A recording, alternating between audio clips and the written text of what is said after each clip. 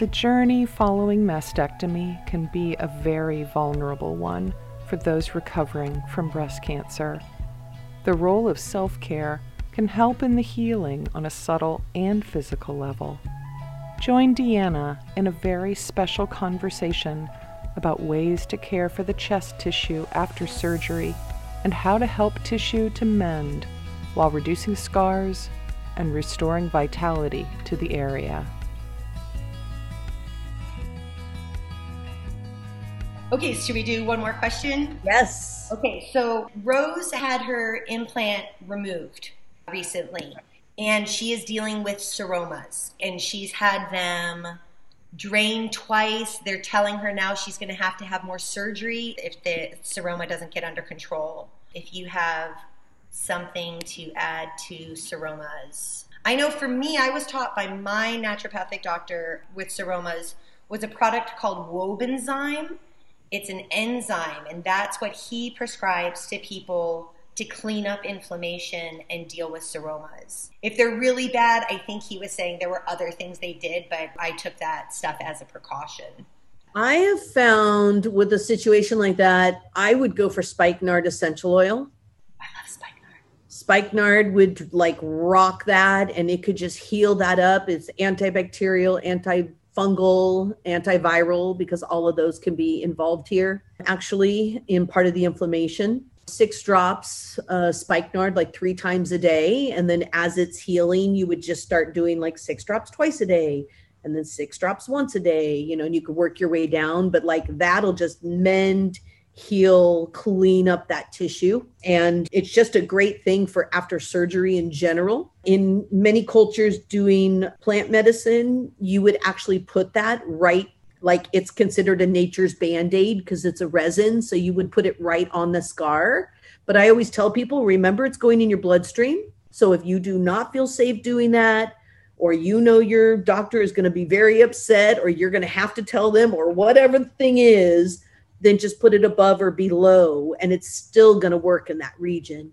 But it is used as a nature's Band-Aid, and you can make sure. But spikenard is amazing for making sure you don't get a secondary infection after surgery and mending tissue, like binding and sealing up tissue, which is what's needed here. And I'd add to the seromas on her explant side. So she took an implant out. So you're dealing with other levels, like the other side is fine, right? But the explant side is dealing with all that inflammation still of what was happening with the implant. So you have the capsule and all of that. And then how about aloe vera? Do you all know about aloe vera and just what a valuable plant? It's the most hydrating bitter we have because bitters are quite dry. And if you have done chemo or any kind of medication and surgery, you know, you're just in a more dehydrated state, and cancer itself is a depletive state. So you always have to look at hydration. I have an amazing little ebook called The Trine of Hydration that you should get. It's like $5.99, but it's like the 3 most important things to do to rebuild your cells and plump up your cells and move water through your body. And that's a great way to deal with inflammation, a bucket of water. You know, I mean, hydration puts out fires. But aloe is hydrating, but it's a bitter. So it pulls excess inflammation out of your body, out of the liver, and down into the intestines so you can move it through.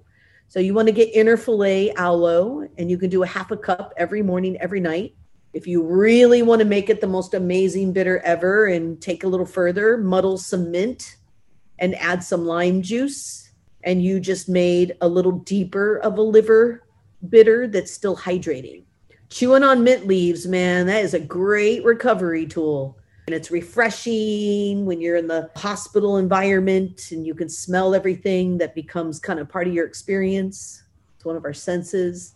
Those mint just, and you're getting great medicine, great anti-inflammatory. I'm going to put in the comments, you guys. I'll put in the aloe vera. It's easy. It's aloeverafarms.com. And it's really just some aloe, the stuff we buy in the store. I don't like the taste that much. This is the best tasting aloe. And Deanna has found it to be one of the most active aloes. And the only running organic aloe farm in all of the USA. They're a great company. How much with the aloe? Like a half a cup a day? A half a cup twice a day is like even considered long term if you know you run inflamed. And I always say, now you had inflammatory markers. Now you know inflammation affected your body.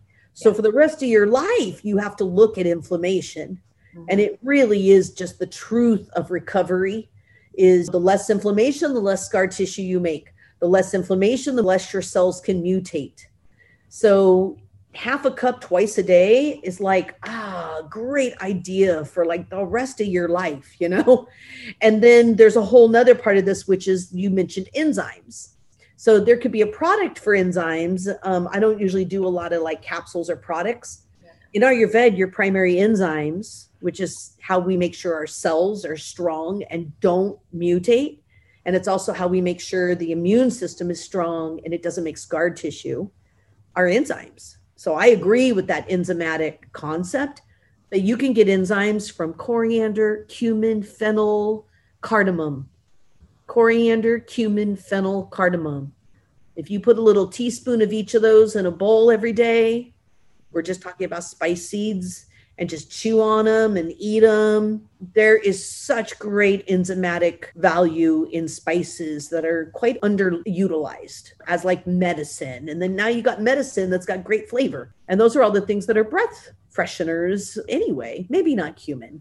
I wouldn't say that's a breath freshener, but cardamom is used for that. You know, the fennel's used for that. And our odor is our toxins. So that's why all of these things that are clearing the liver and enzymatically sloughing and keeping the tissue strong, they're all the same things that, you know, put us into just really natural, easy detoxes. You know, you don't want to throw your body off too much. It's already been through a lot. You want to trust some building blocks too.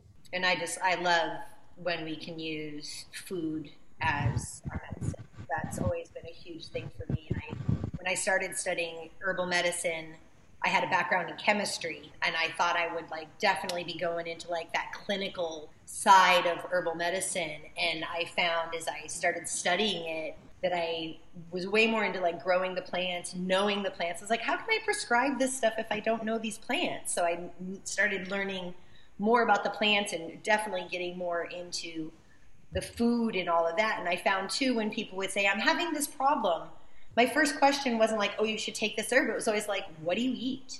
You know, what are you putting in your body that might be accentuating or whatever, like having an effect on this, what's happening? And so then I moved way more towards kind of food as medicine and how can I incorporate these herbs and stuff into what I'm eating and cooking every day for me and my family to help us stay healthy. Yeah, you can put a lot of medicine right in a healthy, yummy meal. It can still taste great. Starting with fresh, you know, with whole herbs, the whole seeds, grinding them up in a coffee grinder or whatever. Is a lot of times when you're buying those bottles of powder in the store, there's not a lot left in that. They're not as potent. I mean, you can use them and stuff, but sometimes those whole seeds, you grind them up and smell the difference between the powdered stuff you have and the fresh ground herb, and you'll see a big difference. A lot more active components. Any questions in here? Yeah, there was two more. Alyssa was asking, she says she's always loved heat and saunas, but she was told after her surgery and after her lymph node removal to not do sauna anymore. I disagree. Yeah, me too. Okay, this is the way I would look at it. At the Dhyana Center here, we have a self-care sanctuary. It's a bathhouse. And we have a steam room and a sauna.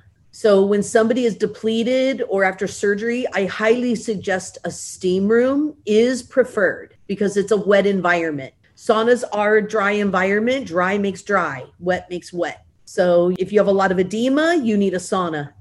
If you have a lot of ropey, dry, kind of bound up tissue, you actually need a steam room. So that would be the difference in like which heat. But I totally disagree with the idea that getting warm or sweating is going to make inflammation, because when you sweat, you're actually letting off steam and you're sweating and you're moving, you're releasing inflammation, especially inflammation like in the form of toxins. So I totally disagree. Molly could speak to it. I mean, she went into the bathhouse before chemo and after chemo every single time. That was her thing. And she got through that so incredible. I always say when you get the pounding heart and you're getting overheated, know when to stop. You know that now. It's a whole new idea on how much can you handle or not, right? Everything changes. But heat's the same way. And in Ayurveda, I mean, you would be sweating every single day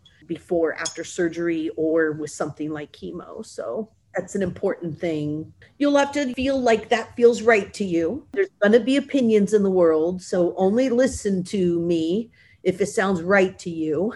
Right. And you feel really safe with looking at it in a different way. Yeah. I'll say that post-surgery and post-lymph removal and everything, I heat up faster in the sauna now. When I'm postmenopausal now, all of that stuff. So I have to get out. And the cold plunge is a really important part of the sauna. Making sure that you're leaving, submerging, or getting showered in cold water after your sauna and then going back in. So that back and forth is super important too. Yeah, well, that's the expand and contract. So it's like you're getting profuse and inflamed with the heat, and then the cold tonifies it back and it flushes toxins out. Right. Actually flushes out and pulls your tonification back and sinks you back into your body. So yes, finishing with cold is very important. It doesn't have to be freezing. It just has to be a little bit of a cool down. Yeah, I do that in my daily showers. I do the cold and make sure the cold all hits this whole area. After my hot shower, I always finish with cold. So what Alyssa follows up with is she says, they seem to fear saunas are a lymphedema risk activity. But is it that people just don't get lymphedema? She says they literally told her not to do it for the rest of her life. We addressed that. They're just worried you're going to get inflamed and then your fluid's going to get stuck. If you look at it that basic, I understand their concept. You know, I do understand the concept. But if you're in there not just getting profuse and you're thinking cold in the end, or in our steam room, people take a gua sha in with them. And so they're in there actually moving towards their drain and flushing things. I just have never seen an adverse response. I've only seen healthy and better response. That's the way I look at it. Proof's in the pudding. If I saw someone get edema and lymphedema from going in my bathhouse, I would be posting, you know, just like I would for pregnancy or anything else. I'd be posting that that's not healthy, but it's not what we see. Most people are really glad they got in there. But again, you're wanting to move your lymph while you're doing it. One more question that had come up is around keloid scars. Keloids are basically somebody who their scar tissue, instead of embedding itself under or next to a muscle, it actually is layering, and there's a scar that is extended out in the skin layer. So some people make more scar in the tissue under the skin, and some people make more scarring on the skin, on top of the skin. That's the difference in this. So it's still, you want to treat it just like it's scar tissue.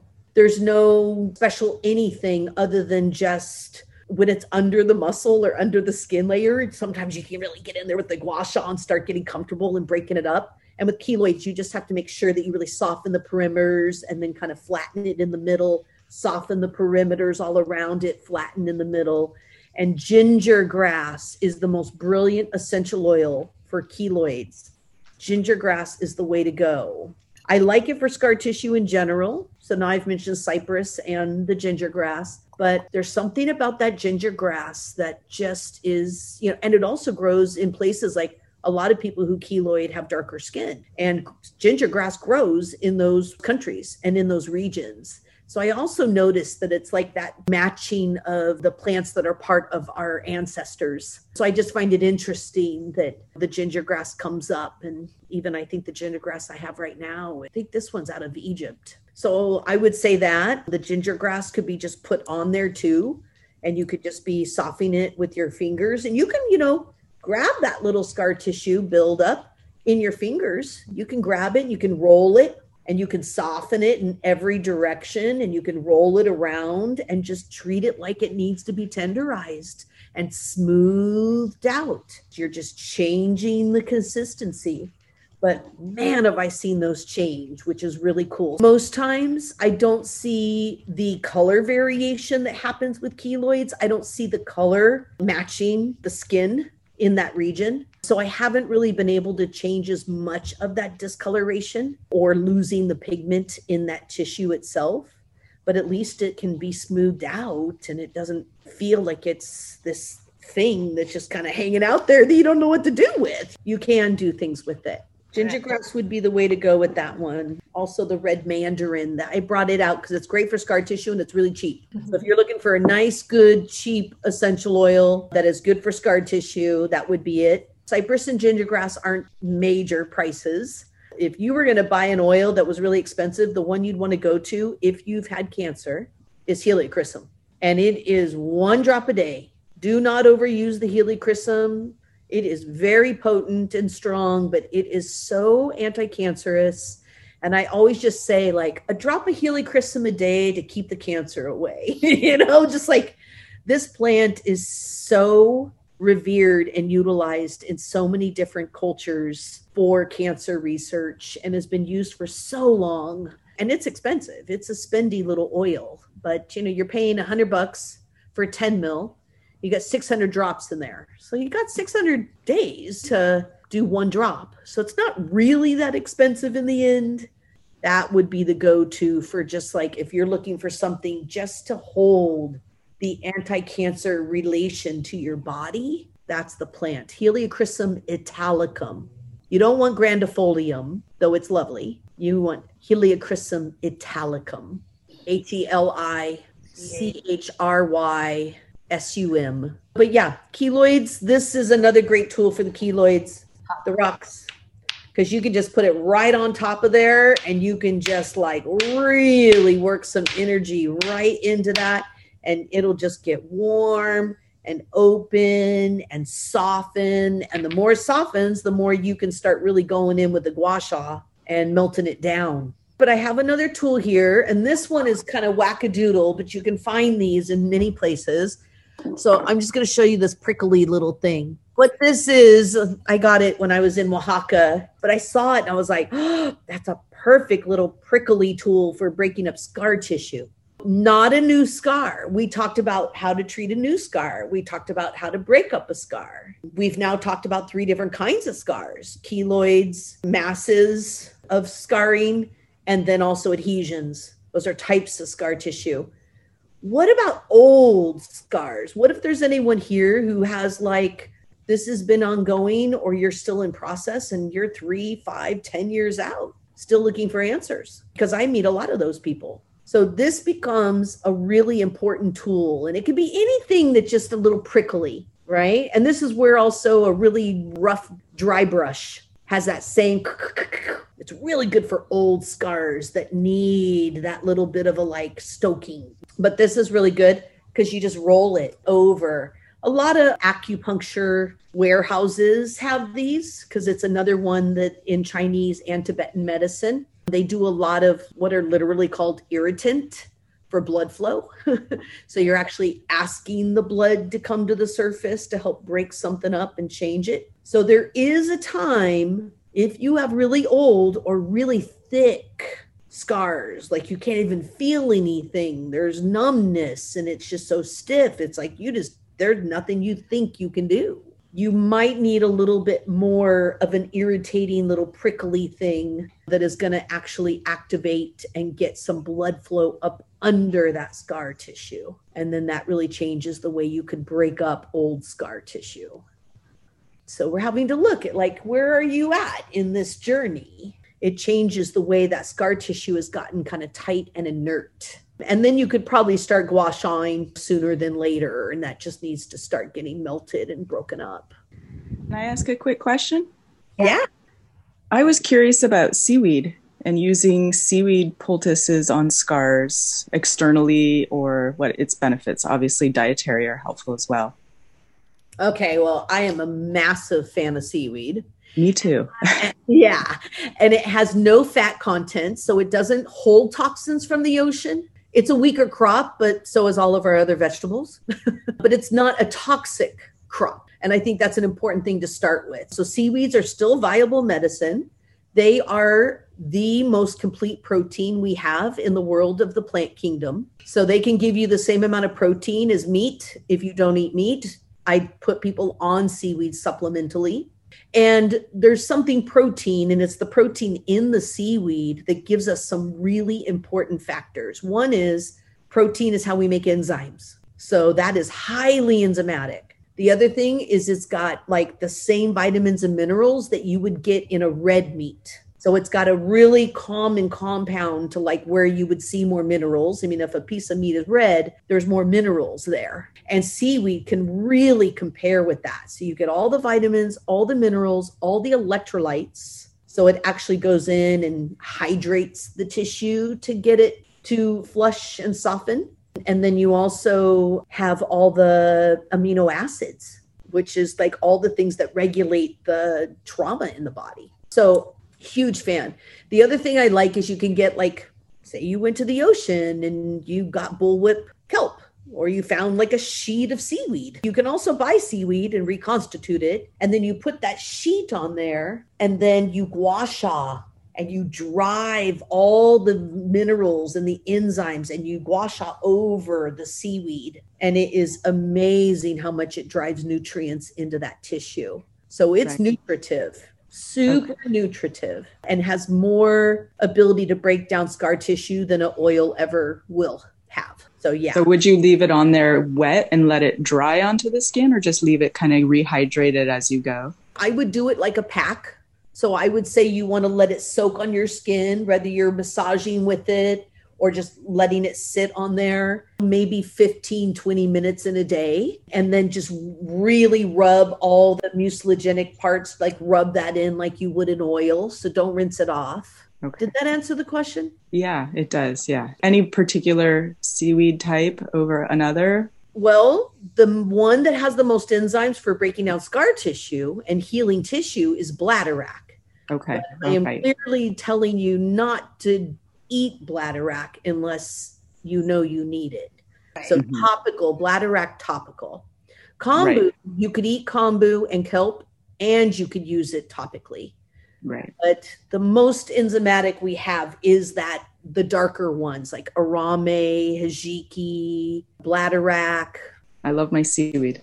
I know, me too. I'll use it in the bath too. And a lot of times I use them for cold sores sometimes, little eczema things that I get. Seaweed just seems so amazing for. And I'll take the seaweed, keep it in the fridge in some cool water so it gets really slimy, and then add that to the bath. And then a lot of times it'll get even more slimy. And then you can just be in the bathtub and have it on you. Then you've got the heat, you've got the seaweed, and you're doing it. And you can just put that into like a bathing thing too. Yeah. Great idea. Perfect. Yeah, that I have people do douches and enemas with. Because you might as well remineralize the colon or remineralize the vaginal wall and the cervix versus strip it out. You don't even know what we're stripping sometimes, you know, and we strip our bacteria out too, our healthy, good stuff.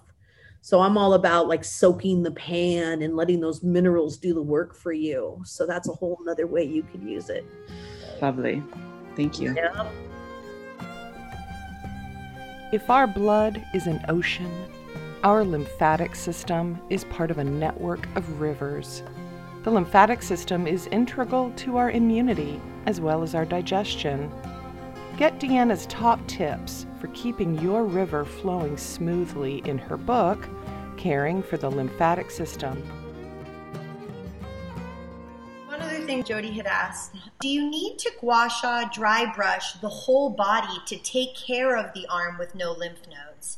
Or can you focus on the arm area? I do know that my LMT works both arms. And why do you do more than the effective arm if that's the case? I responded to her because it's all connected to the river, but she was wanting me to ask you specifically. So this is what I do, and I think this is a good answer for you. I think once a week I do full body, and it takes me like an hour. I do a salt scrub. I'm a huge believer of 3 hours a week, all about me, taking care of me. And it's a little layer of different things I do. But the end of it is salt scrub, sweat in the tub, and then I go to town. And I like 2 gua shas because I got 2 sides of my body. I've got like 2 butt cheeks I got to get to, 2 hips. But you can do it with 1. But I do full investigation of my body once a week. That's my Monday. I'm all about it. And then if you could really think 20 minutes every day and then target the areas that you know are affected. So either there's scar tissue or you know there was lymph removed or you have edema.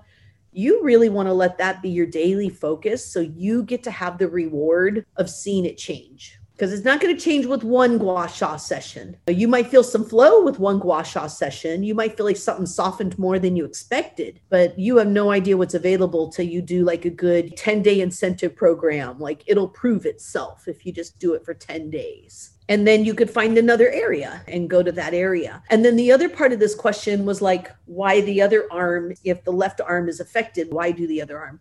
Well, our nervous system works together from side to side, and we track from one side to the other. And what'll happen is the one side of your body that's not affected will start doing all the work. And then it ends up with all kinds of other issues from being overworked because you're underutilizing the other affected arm. So you do want to keep your equilibrium and keep your nervous system working together side to side. And there are times when somebody has ended up getting the same kind of edema because the whole channel's clogged. I've seen it where someone's like, why am I getting edema in the other arm? And I'm like, well, all the drain is clogged. So we got to get it moving on both sides. So it could flood over on the other side. So I think it's good to do both. But I think the arm most affected, you could do double the time and just like really give the other side a little love.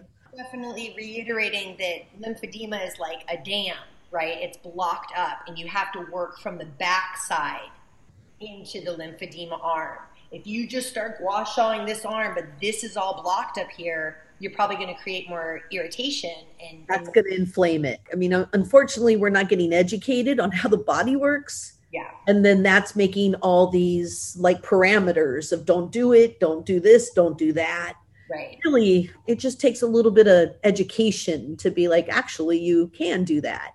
Yeah. But I think you bring up a great, great point. It really is a river running upstream. That drain's got to be open. If it is backing up, something upstream is not draining. There'd be no other reason why that fluid would sink down back to your ankles or into your wrists. I mean, I'm lucky where I live. I get to teach at Sutter Health and Kaiser, and I have Forestville Clinic. We have an Ayurvedic clinic there that's actually covered on Medicare. I mean, it's amazing. You know, I teach this to doctors. The way it started is I'd go see a client in the hospital and I'd flush all their edema out or in the rehab. And then the doctor comes in and like, well, your edema's gone. And it's like, yeah, this woman came in and flushed it all out. And then they're kind of like, well, who is this person? And so I just kind of started, and I like integration. I wouldn't even be alive if it wasn't for surgery. So I do have a scar. I have a scar right here that's about 8 inches long from my side of my nipple all the way down the center of my body because I was born with the tumor in my esophagus. They didn't even think I'd survive the surgery, but they gave it to me, 2 weeks old, and I lived. But I've actually had a scar in a similar region, and it was all weird, muddle colored my whole life. And it had a little keloid up at the top, and it was binding to the chest, my diaphragm. It was like attached to my diaphragm. So it was puckering in one area. And you wouldn't believe what that scar looks like now. You can hardly even see it. I've smoothed the whole thing out. There's no color in it. It just is like an extension of my skin. I just had to kind of little bit at a time.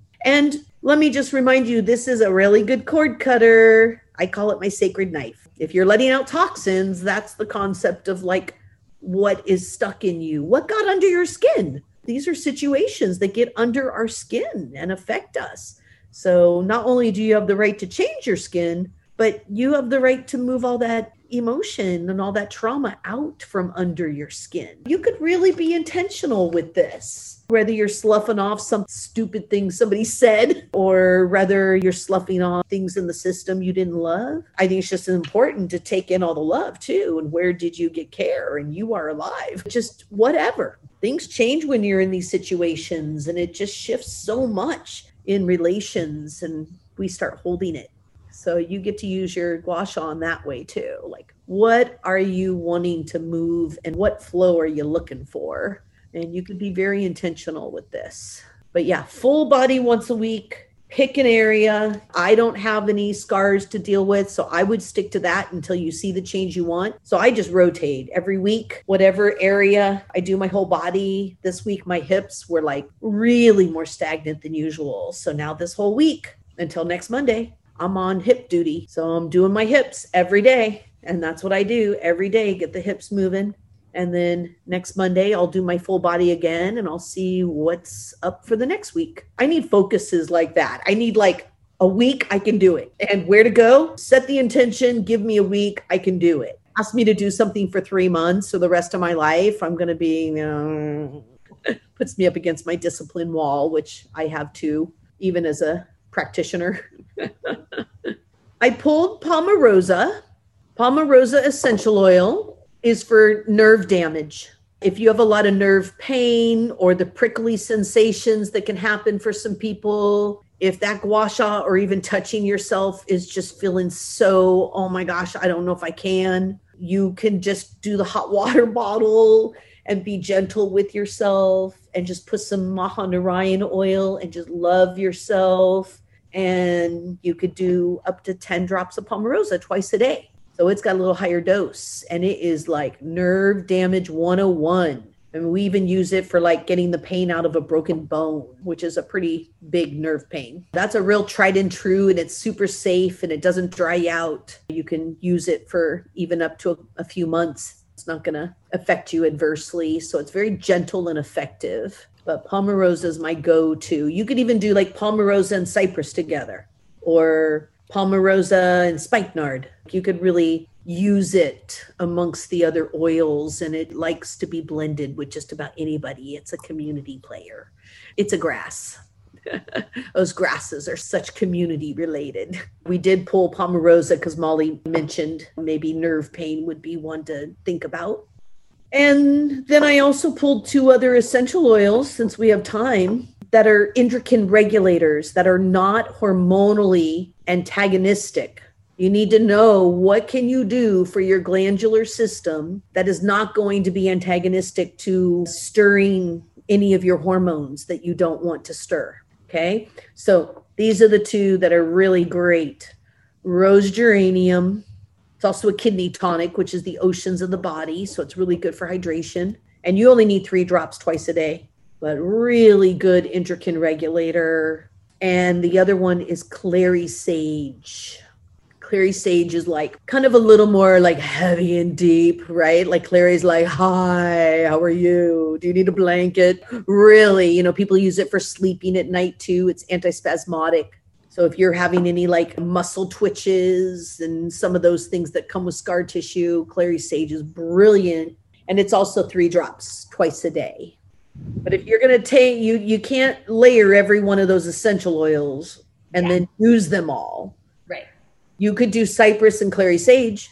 You could do rose geranium and Palmarosa. Like I think you could pair any 2 because I gave you a safe list. You could pair any 2 in a day, but I really wouldn't get beyond that. Yeah. If you use them regularly. Right. Or use a couple for a little while and then move on to another. Like work your scars first and then try the endocrine ones if you want. That's right.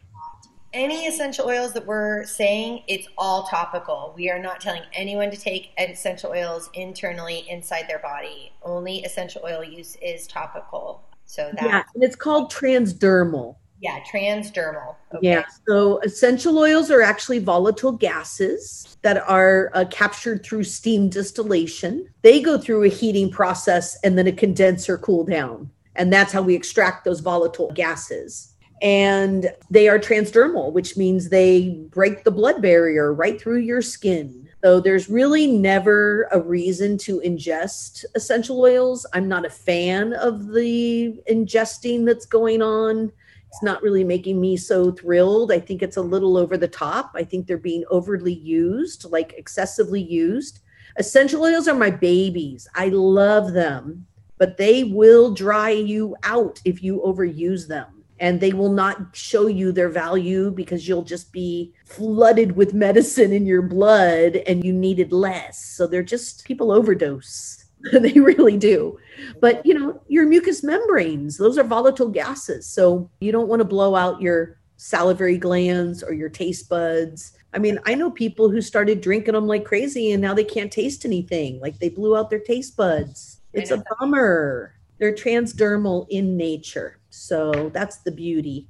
You can put them anywhere and you can detect them on your breath within 10 minutes, even on your toe. You can detect it on your breath. But we always try to put them where you're trying to intend. So if you're working on scars, put them right on the scars. If you're working on your kidneys, you put them directly on the kidneys. And that way you're getting closest to home of where you're wanting to deliver the medicine. But it will travel throughout the whole entire bloodstream and work on multiple things. Alyssa was also asking rose geranium and clary sage. I guess she was wondering if those should go on a certain area of the body. And then she was also wondering about thyroid support. Like, is rose geranium and clary sage, is that related to thyroid support? I would say low thyroid and thyroid issues is pretty high in the breast cancer world. Yeah, it gets zapped. Yeah. It does. Or it's women who have low thyroid to start. Uh-huh. Yeah, and then you don't have the metabolism to produce the same kind of cells. Yeah. Okay. So yes, to the clary sage and the rose geranium being good for all of your glands, including thyroid. So they're regulators for all. I would probably choose rose geranium for thyroid specifically over the clary sage, only because it's connected to kidneys and adrenals. And one of the most primary reasons our thyroid goes low is because the adrenals leach from it when you're in fight or flight. So the more survival you're living in, the more the adrenals are going to take. I always make the joke, it's kind of like LA looking like an oasis, but all their water came from another place. It's really a desert. It's going to just find a source. And so the adrenals outsource the thyroid. So rose geranium would just be smarter there. The other thing I think of is cardamom specifically, and those spices I mentioned as far as enzymatic. So that's what the thyroid needs. And then we're also back to seaweed and the fact that seaweed is so good for regulating the thyroid that if you are on thyroid medication, I don't know if you know this, but you can't take a lot of seaweed. You can eat it once in a while, but you actually can't take it as a supplement because it stops your medicine from working because it takes over its job. That's how cool seaweed is. And even doctors know that it's contraindicated. But I put people on high doses of seaweed. I get all their enzymes built up. And then that's one of the ways, with their doctor's help, but that's one of the ways I will help somebody wean off of thyroid medicine and then just find the enzymes needed. But yeah, cardamom, it's called 7 sacred pods. They do 7 sacred pods of cardamom a day. You chew on them and you just break up everything and you get all the fibers and the seeds down in the stomach and you really chew on it because that's how it slow drips down into the thyroid and then connects your thyroid to your stomach. Cardamom is a great way to go. Yeah, buying the whole pods of cardamom. I've started doing that. I try to put the 7 pods like in a little dish on the counter every day so that I get them in over the course of the day, chewing on them. They taste great. Yeah, it's delicious. Anybody else have any questions or? Find this and every live recording of My Body episodes on YouTube. Subscribe to Diana Essentials. Oh, this would be a good one for y'all. This is another good one. It's a chapati roller. Oh, yeah. From the Indian market. You can find these and you may just have some little thin rolling pin, but they're chapati rollers, which is like the little bread of India. These are brilliant for getting rolled out. So like say you open up your lymph with the lymphedema, you open up your upper channels, you get the river flowing. And then if you had a friend or a partner or someone who could help you, and you can just use it like, it's just like a big, huge broom. But if you laid down soft tissue up and had somebody roll your arms out towards your chest, this is just like one big, huge broom flushing the water out of your body. And I've used this on Molly, including myself, but it's really good for also getting like tissue in the lower body. But yeah, rolling pin, chapati roller. I will use anything. Things you have in your kitchen that could change your tissues. It's amazing. Well, you talked about hydration. I guess, well, we're kind of at the end there. I was going to say chia seeds and water. I've shared that one with a bunch of people. Chia seeds and water, essential fatty acids, 8,000 milligrams a day, which are all raw seed oils. They're oxygenated fats.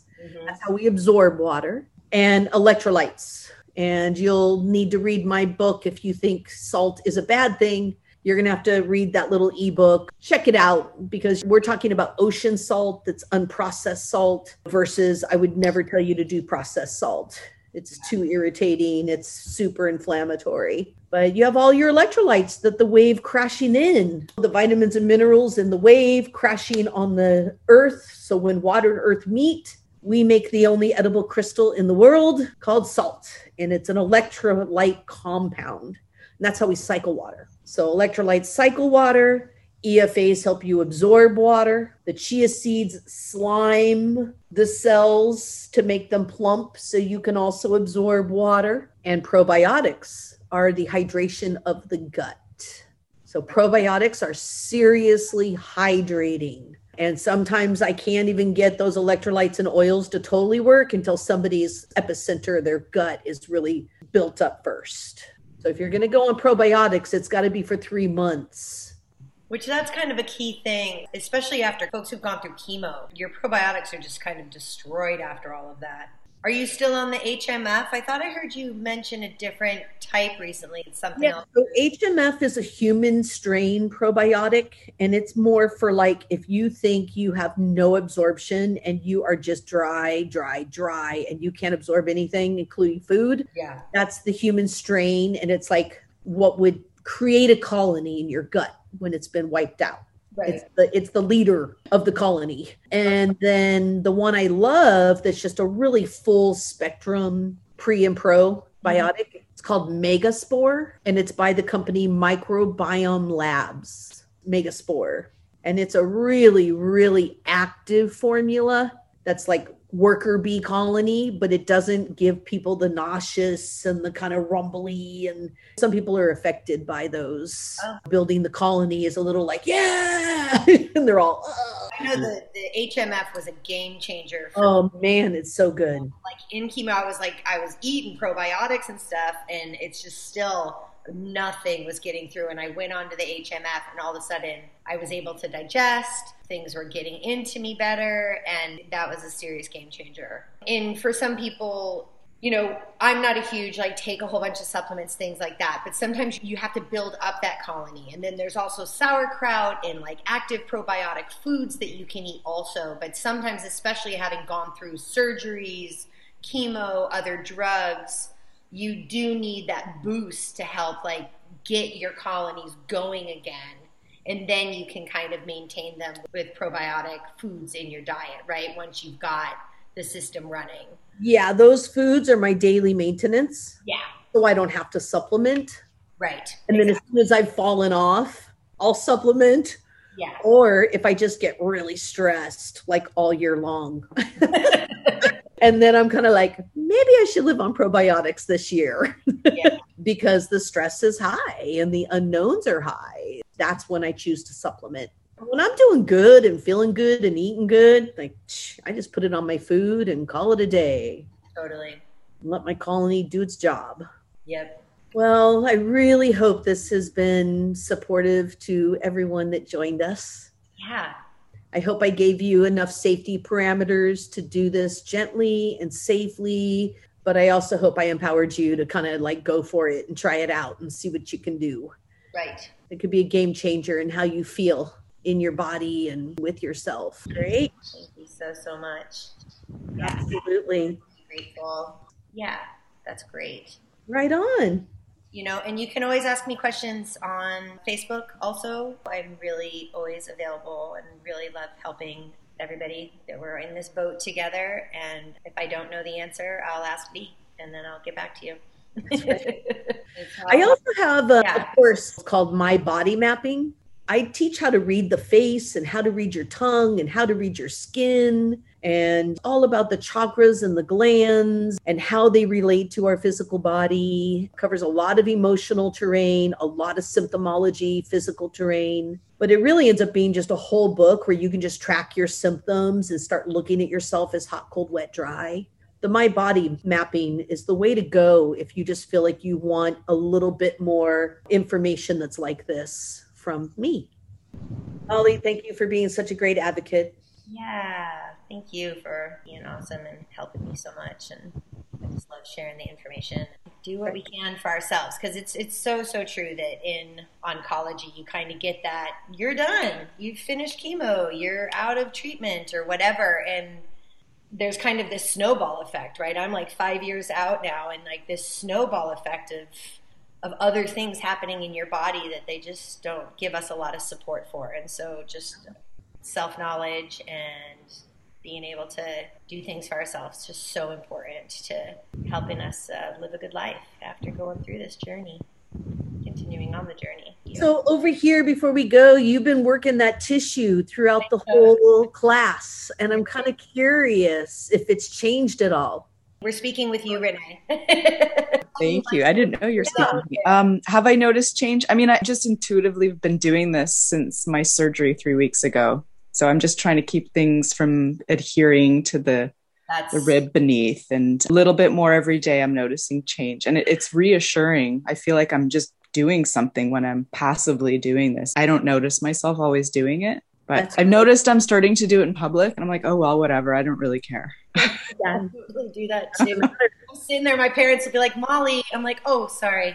Yeah, I unfortunately do that sometimes over menus in restaurants, and my husband's always like, Deanna. It's comfort and it's movement, and it's empowering. I'm doing a little something when I can. Well, good. Okay, well, thank you so much. Thank you. This is My Body, a conversation situated at the intersection of elemental science, self-care, ancient arts, and consent. Deanna Batdorf is your guide.